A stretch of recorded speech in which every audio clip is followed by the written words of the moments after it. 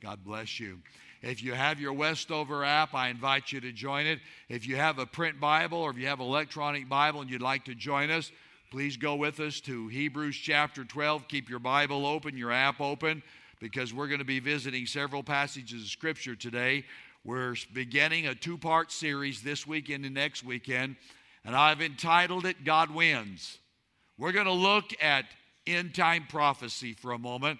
What does the Bible say about the days that we live in and the prophecies concerning the coming of the Lord?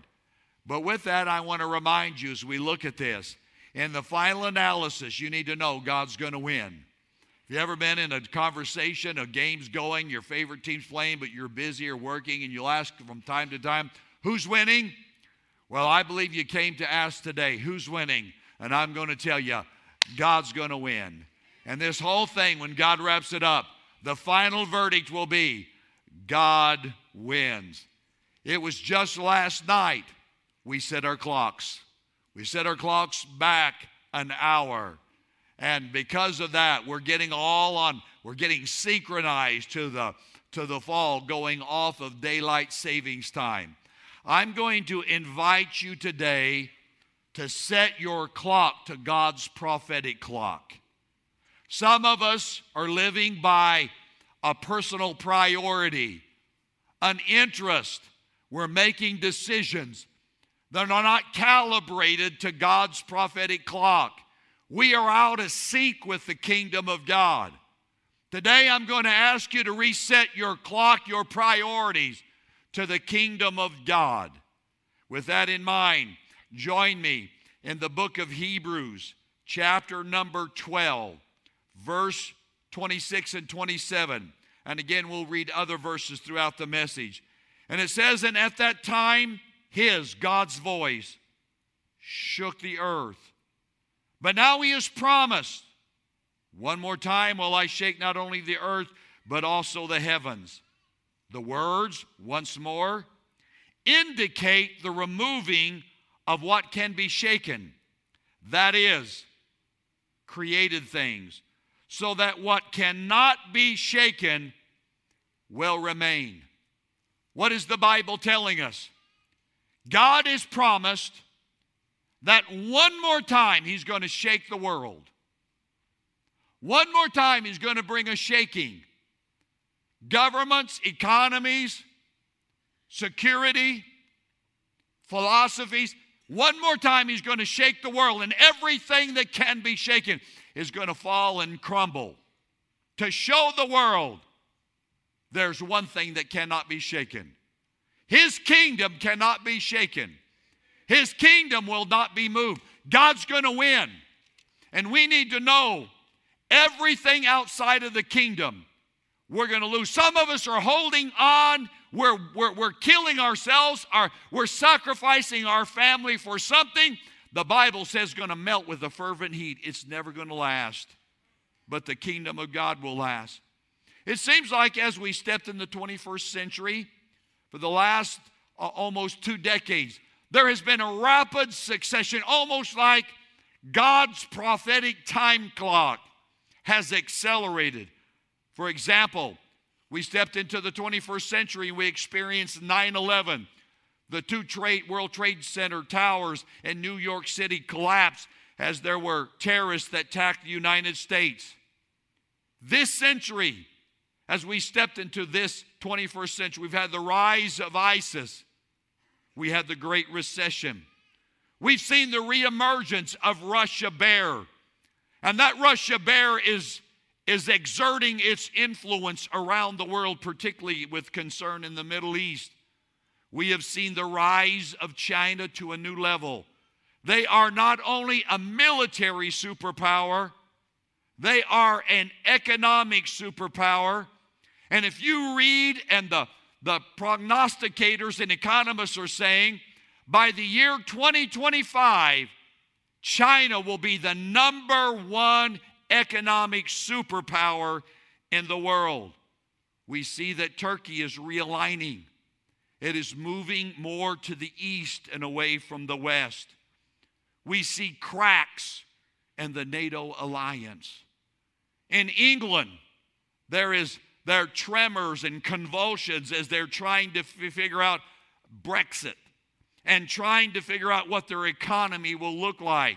And it's having an impact in Europe. What I'd like to say, there is an economic shaking going on. There is an international shaking going on. There is a sociological shaking going on. We're redefining gender and society, and there's more division in America and the world today than ever before. A tribalism that's happening in the world. There is a spiritual shaking. Values, the spiritual climate of America is plummeting. There is a moral and a psychological shaking going on. The internet has popularized pornography, smut. Your kids in elementary are exposed to more smut than you and I as adults were when we were in college. This world has propelled, and society as we know it has changed. I hear people say today, the America I live in is not the America I was raised in. People are grieving over the division, the moral collapse, the lack of values, the lack of absolutes that have become popularized in America today. There's vernacular, nomenclature that is popular and is among our society that is new to this generation, and that is mass shooting, active shooter. That was not even in our vocabulary when many of us were growing up. When we were growing up, the big concern in school was somebody shooting spitwads. Remember that? And now the concern is somebody walking in with a pump shotgun and mowing and murdering people down. Our world has changed. Things are shaking. And for the message today, and I will follow up and I will preach part 2 next weekend, I would like to give you a prophetic timeline. The Bible gives us a prophetic timeline. Set your clock to God's timeline. There is in the Bible a prophetic timeline that indicates a succession of events that we can see that are clearly given to us in Scripture, and I would like to share that prophetic timeline with you today. In this prophetic timeline, I'm going to begin by setting one of the most significant events in world history. Your calendar is scheduled by it, and spiritually is one of the most significant things in world history, and that's Jesus Christ coming, dying on a cross, his life. He gave his life on a bloody cross to purchase and procure salvation for everyone. Doesn't matter your background, doesn't matter your religion, doesn't matter your association. Jesus died, whosoever will, for God so loved the world. And there's a bloody cross that Jesus reached out and brought salvation to. I'm going to set that because we know historically when that happened, and you can count it back in your calendar. Since the cross, we have moved into an era that theologians call the church age. It is referenced in Revelation chapter 2 and Revelation chapter 3. There are 7 churches of Asia that are indicated there. Most theologians, and I concur, believe that the 7 churches in Asia were given to us in chronological order and indicate the church age since Jesus Christ was upon this earth. And we have moved from different segments and at different areas. The church, the body of Christ, worldwide, have been in that era. We have moved out of the Philadelphia church age, and now in the 21st century, the American church in particular and the worldwide church finds itself in the last era of the church age, which is the Laodicean church age. What is the Laodicean church age? The Laodicean church age, according to Jesus, Revelation chapter 3, is a church that's primary interest is on itself. It's self-focused. It's worried about being happy. The theology of that is prosperity and pleasure. And sure enough, the platforms and the pulpits of America fulminate a theology that God just wants you rich. And American church is, if you don't tell us what we want to hear, we'll go down the street and we'll find somebody that will pat us on the back and tell us what we want. A Laodicean church today, in which in America, attending church one time a month is considered regular church attendance. One time a month. If you attend as many as 12 times in a calendar year, you are a regular attender church, according to the American culture. The Bible tells us that the Word of God is like a meal, and some of us are only eating 12 meals a year. Can I tell you, in any scenario, that is spiritual starvation. That is the American church today. When we speak up of God's value, when we say that God has preferences, and God has selected gender, and God has given us values. God has an opinion about people cohabitating. God has an opinion about the lifestyle and the consumption of alcohol. There is a pushback saying, you're prejudiced, you're intolerant, you need to get with it in the 21st century. And all we've done is we have declared the truth of God's word, and there's a pushback in the American culture. We are in the Laodicean church age. We're in the last age before the coming of the Lord. Let me add to this prophetic timeline the rapture of the church. The rapture of the church. Let me just share with you, many of you don't know what the word rapture is. The rapture of the church refers to the catching away of those that know Jesus Christ as their Savior. If you've invited Jesus to come into your heart and you've had a making new, a born again, a life-changing experience, and you're a follower of Christ, you're looking for and should expect what we call the rapture of the church. Now let me just add to this. It's become popular on the internet to reject the teaching of the rapture of the church. And let me just say for a moment, please do not get your theology and your eschatology from the internet. People go to the internet to find out what the Bible says. Can I advise you to do something? Just go to the Bible to find out what the Bible says. Isn't that a novel idea? Instead of some crackpot theologian or philosopher on the internet telling you what he believes the Bible says, why don't we just read the Bible and find out what the Bible says? And there are people out there on the internet, it's become popular to push back and not even believe in a rapture. I will tell you, the Assemblies of God, this church and this pastor, very strongly and unequivocally will affirm the belief in the rapture of the church. They push back in the belief of the rapture of the church because they say, well, the word rapture is not even in the Bible. That is correct, but it is in the Latin Bible. But it's not in our English Bible. It's a word we use to describe and reference the coming of the Lord. But the word rapture is not in the Bible, but neither is the word dysfunction. But the Bible says a lot about dysfunction, doesn't it? The word psychology is not in the Bible, but the Bible has a lot to say about psychology. Do you know the word Genesis is not even found in the book of Genesis? So there can be a word that's not in the Bible, doesn't mean that God doesn't teach it and God's word doesn't affirm it. While the word rapture is not found itself in the Bible, it references an experience the Bible is absolutely clear will happen. What is the rapture? It is the catching away of the bride, the body of Christ. People that know Jesus, if you know the Lord as your Savior, there's going to come a day in which we will be raptured to be with the Lord. Where does it say that in Scripture?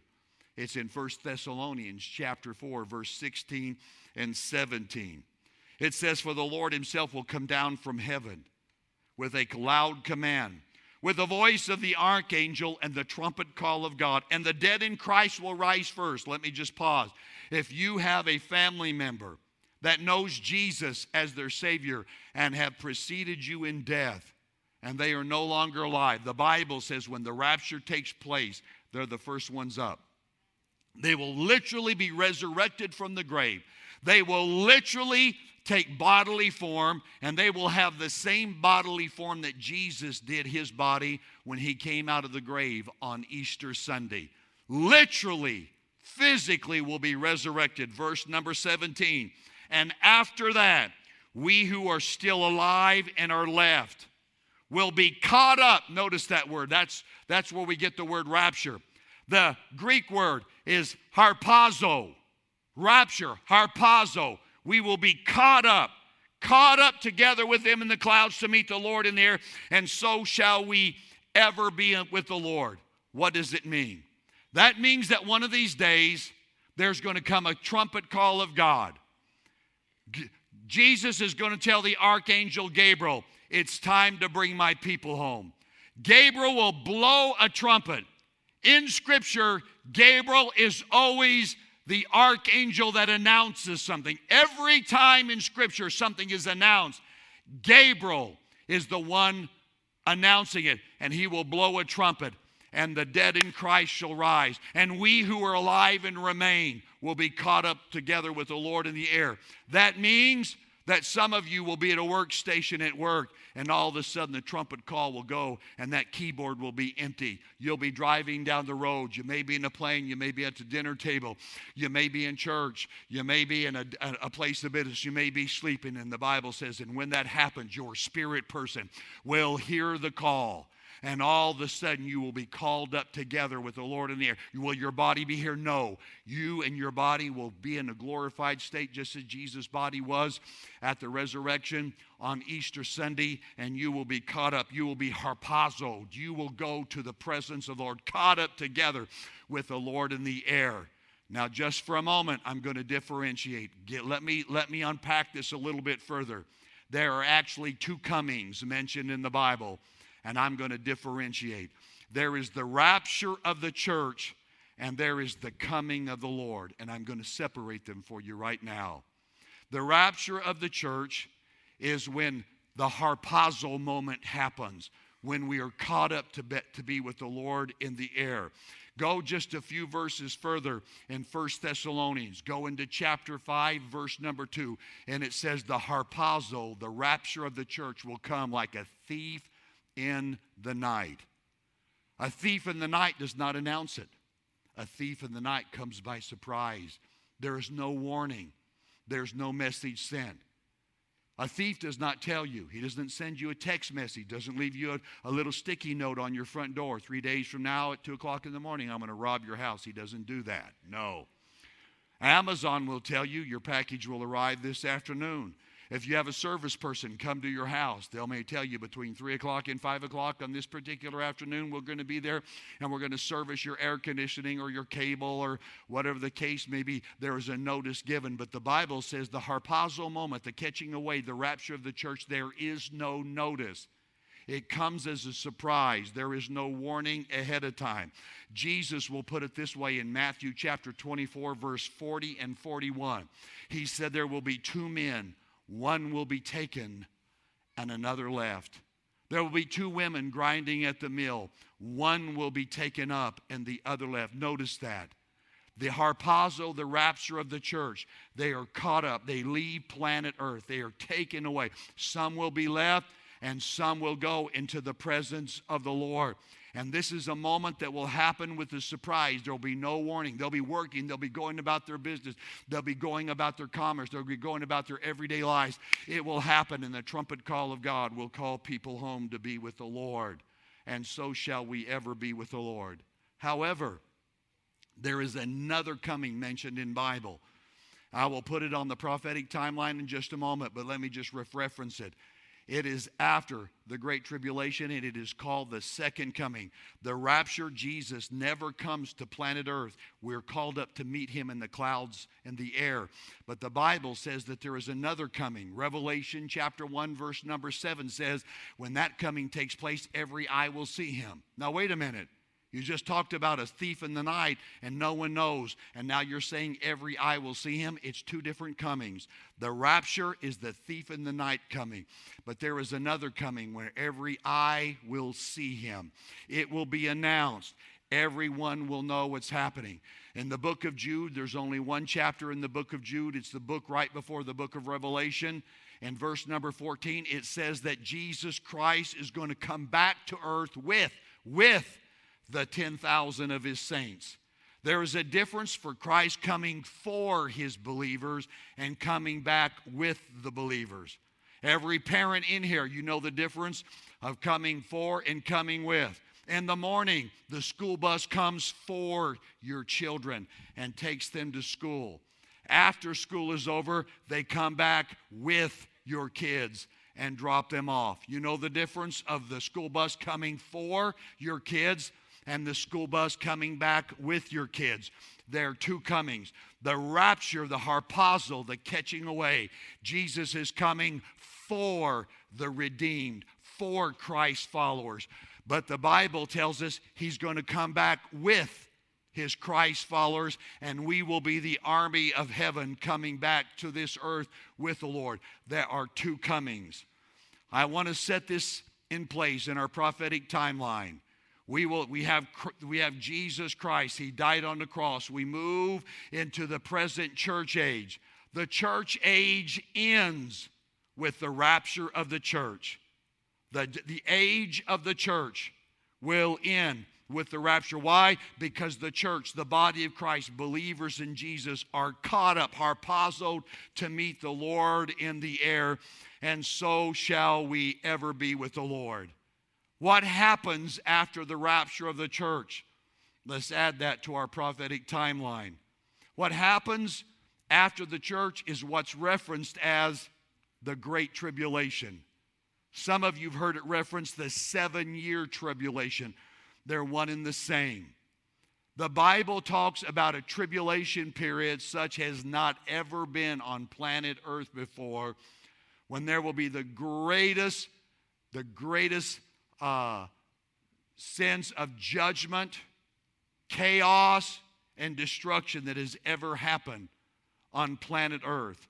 Now, there are different theories about the rapture of the church. There is a pre-tribulation rapture. There is a mid-tribulation rapture. There is a post-tribulation rapture. The Assemblies of God and this pastor unequivocally believe in the pre-tribulation rapture.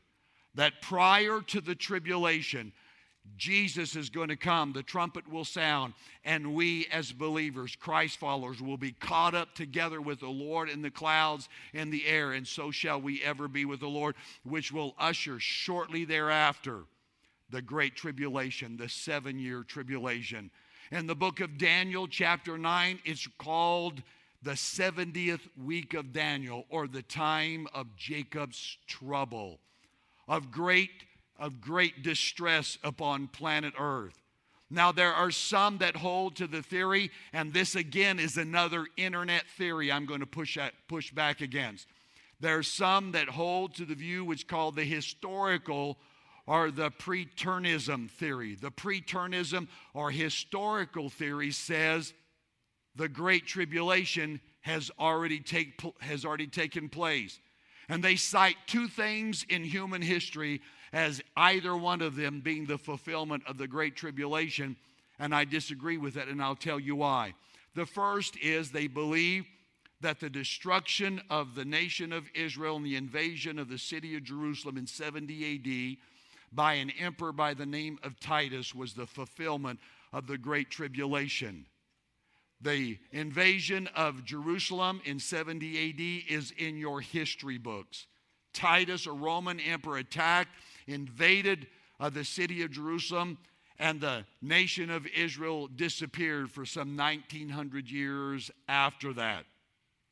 Some cite that as the fulfillment of the Great Tribulation. It cannot be, because that happened in 70 A.D. The book of Revelation was written in 95 A.D., 25 years after that historical event. And the Bible says that the Great Tribulation at that particular time was still future. It was not in the past. So 70 A.D. cannot be the fulfillment of the Great Tribulation.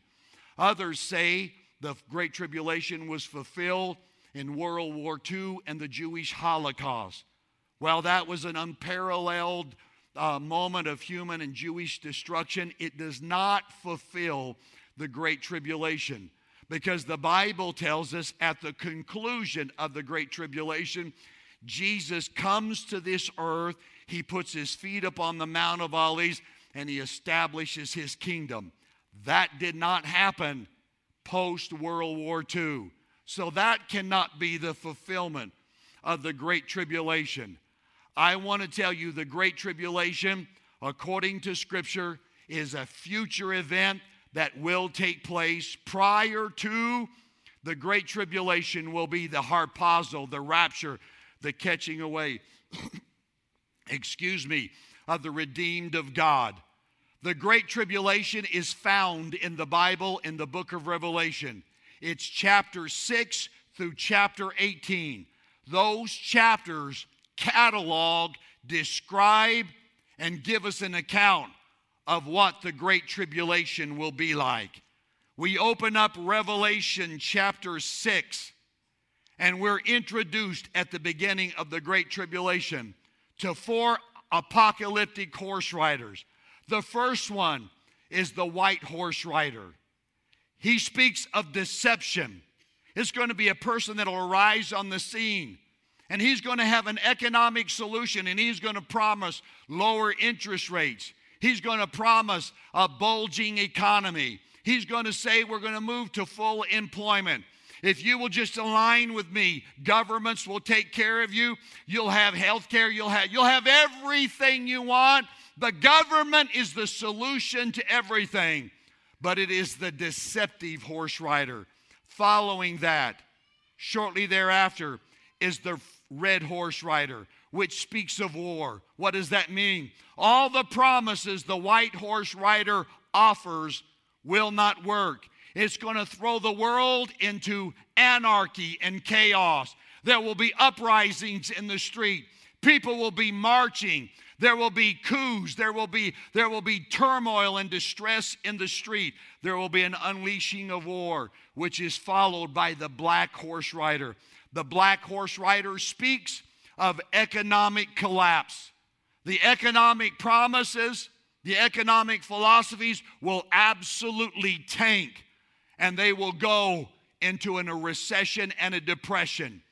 That all of a sudden, people will be unemployed. People will not be able to have money to buy groceries. There will be an absolutely collapse of Wall Street, the NASDAQ, every stock market across the world will collapse, which is followed by the pale horse rider. The pale horse rider, when he comes upon the scene, 1/4 of the earth's population will be annihilated, will be destroyed. 1.5 billion people will be wiped off, will be destroyed by the pale horse rider, by famine and plague. The Bible tells us in Revelation chapter 6, there will be viruses that will be among the animal species that will mutate and move into the human population. There will be diseases and plagues, and people will die in mass amounts, and there will be no vaccination in order to save the people. Moreover, chapter 6 ends with a cataclysmic earthquake. The oil fields in the Middle East and across the world will be blazing torches, destroyed in war. The belching black smoke of the black plume will be going up, so much so, the Bible tells us that the sun will be darkened in the sky. There will be a raining down of fiery missiles upon the earth, smiting the earth with nuclear warheads in it. For just a moment, think with me. John the Revelator wrote the book of Revelation in 95 AD. He wrote in language that he had. He did not have 21st century language, but he described 21st century warfare. He describes with accuracy a nuclear war. He did not have the language of warhead. He could not say a mushroom cloud. He had never seen it. That language had never been coined. But he saw by prophetic eye, he looked into the future, as it were, in a high definition screen. He saw the events of the Great Tribulation laying out before him. He saw the scenes of 24th century warfare, and he describes it in the only language he has. And I want you to hear him as he describes nuclear warfare.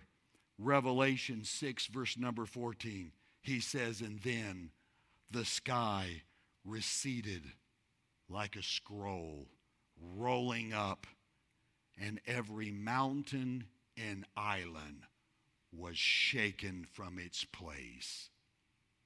He describes nuclear war.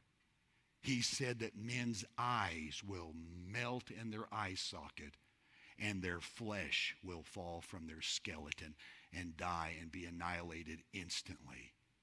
He saw it and described it with such accuracy before there was even the invention of gunpowder.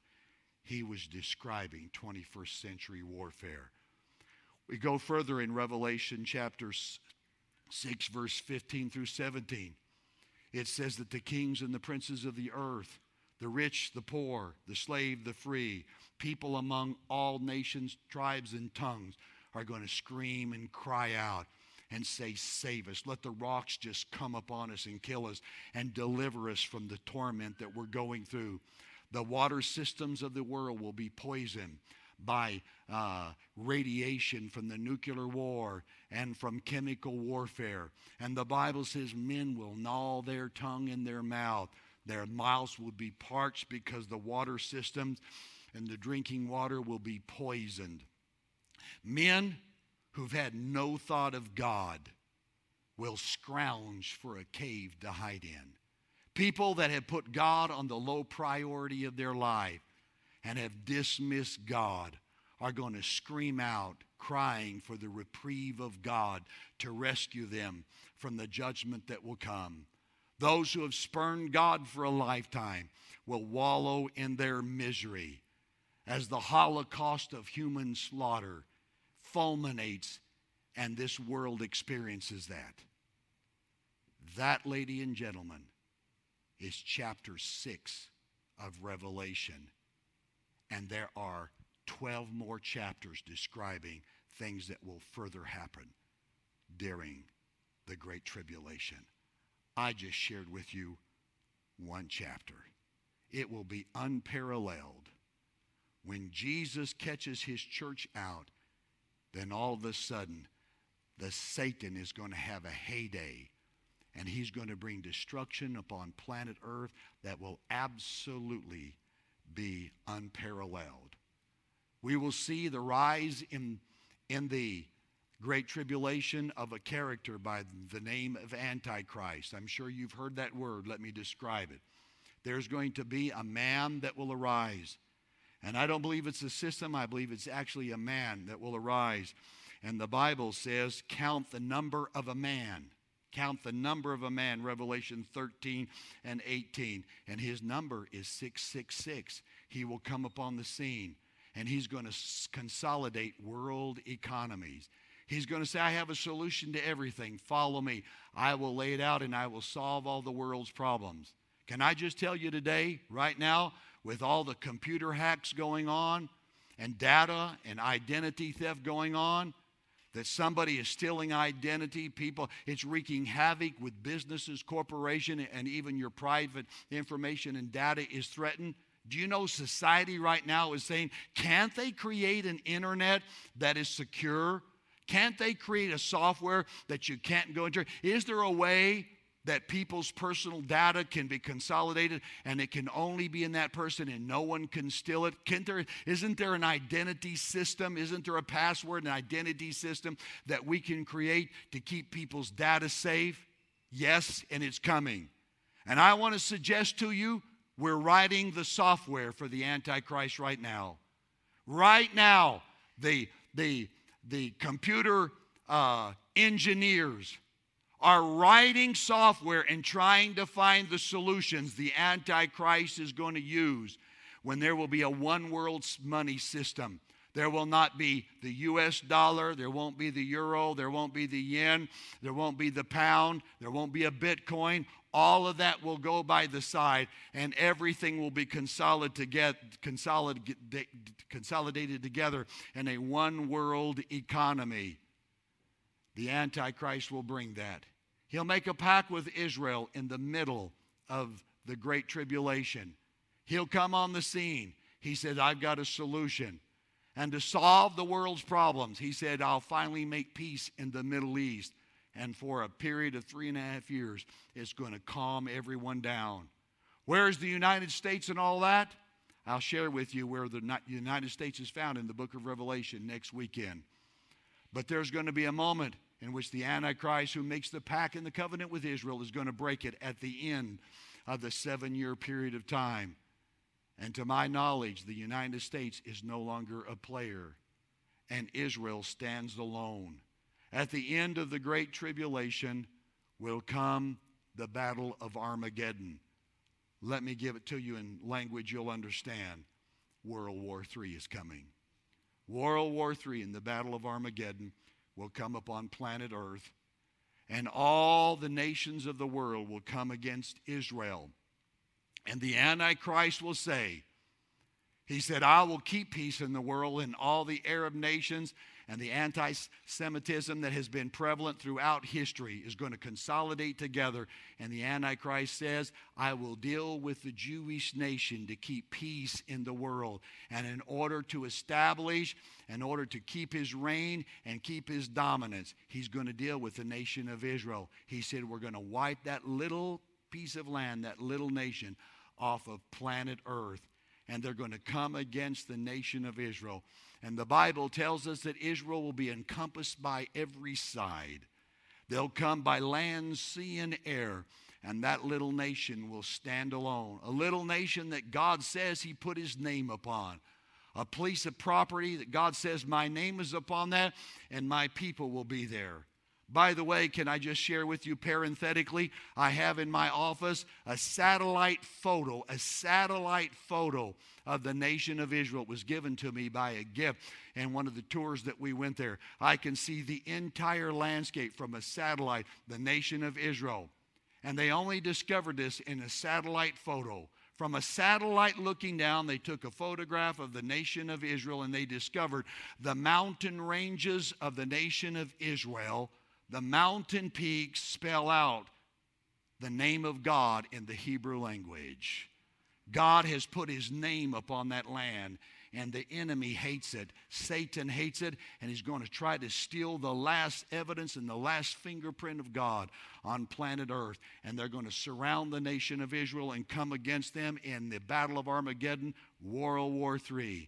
And when Israel has no one standing with her, and she's encompassed by every side, the Bible says she's going to lift up her eyes and say, God save us. And then all of a sudden, he's going to come back with the 10,000 of his saints.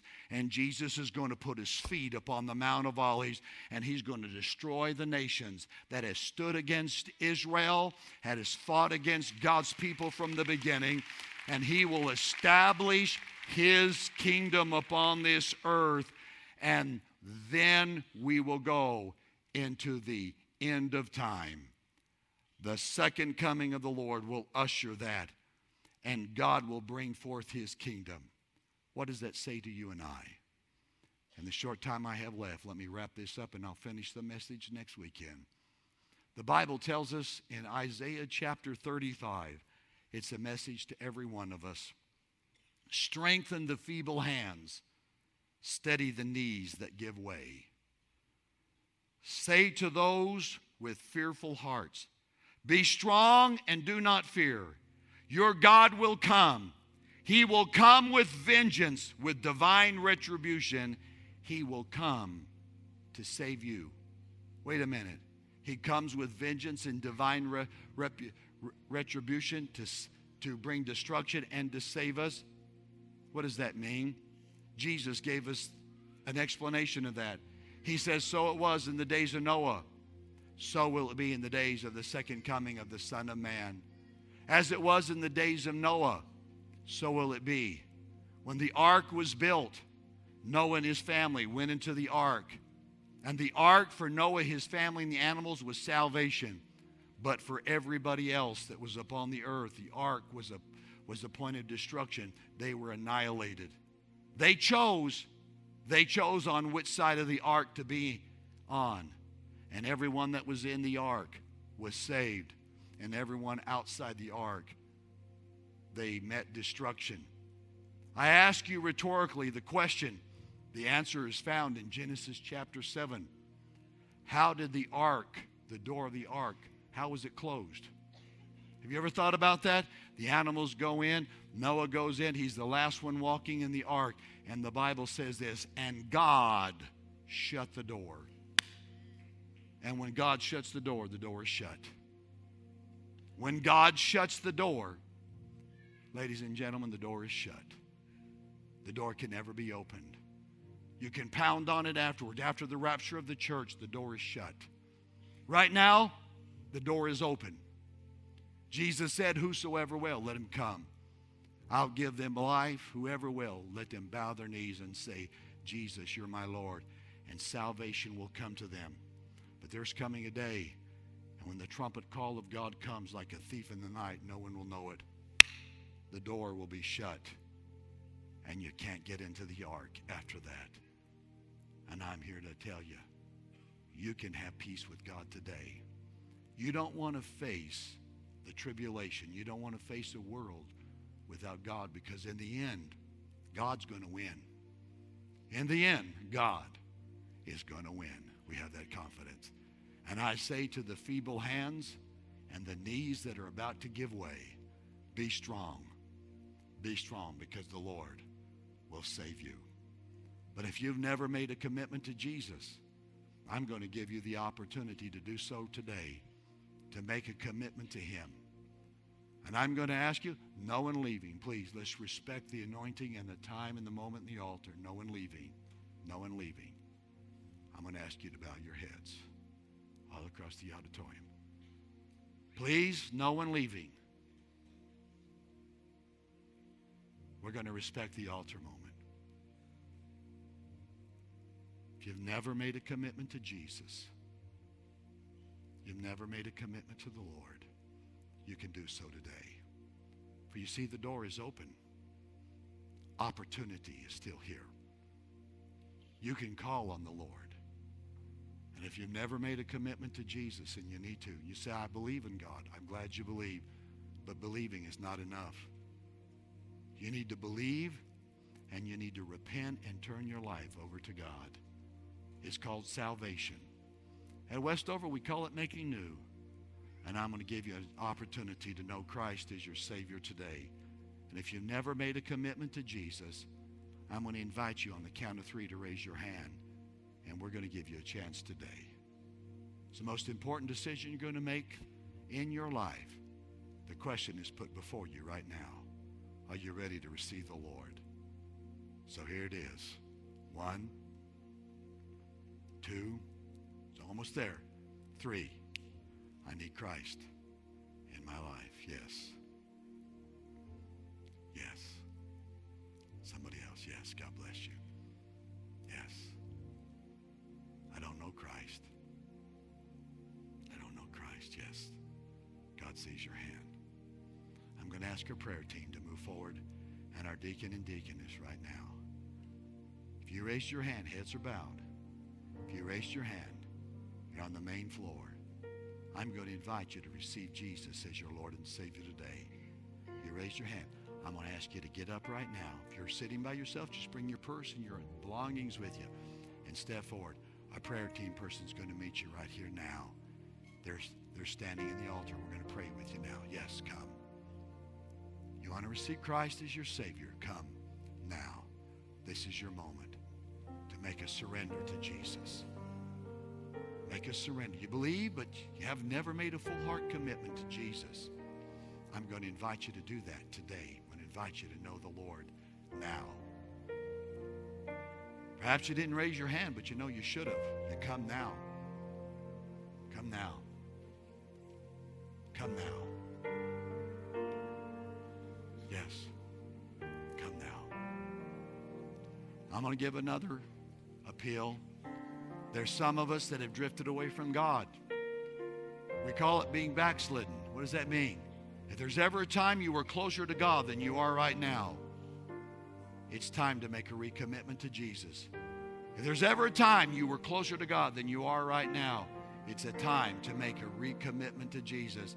And if that's you and you want to recommit to the Lord, I'm going to invite you to stand up and come. In the balcony, there are people ready to pray with you in the aisles. If you want to come down from the stairs and come down here and pray, you join us, balcony. You're welcome to do that. But if there's ever a time you were closer to God than you are right now, I'm going to invite you to come and make a full heart commitment to love the Lord with all of your heart, your mind, your soul, and your strength. You come right now. Prayer team persons, I have some persons right over here if you'll come. If you're on my right, I have some people right over here. Thank you for coming this way. Yes. Thank you. Thank you. We're going to pray with you. If you're here, please don't leave. We're going to pray. You're the most important thing that's going to happen today. We're going to pray with you. Everyone else in this room, in the balcony, I'm going to invite you to stand together with me. And I'm going to invite you into a worship moment. We're going to declare God's going to win. I want you to strengthen your feeble hand. Knees that are about to give way, strengthen that. Strengthen that. Let me talk to you for just a moment. Westover family, can I talk to you? This is your pastor talking. The first of the year, we're going to move into a presidential election. I expect the presidential election this coming year to be the most negative, mud-slinging, doom, demagoguery, hateful presidential election, fear-mongering that we have ever gone through. I'm going to invite you to not get caught up in that. I'm going to invite you to not get worried and distressed over that. I'm going to tell you today who's going to win the election. God is. God is going to win. God's going to win this thing. Don't put your confidence in a Democratic donkey or a Republican elephant. Put your confidence in the Lion of the tribe of Judah. Jesus is going to win this thing. Keep your focus and your confidence in the Lord. God's going to win this thing. And I want you to declare your confidence right now in the Lord. Would you do that? Let's do that. Let's worship. We're going to declare it. We're going to go out with hope and assurance in our heart.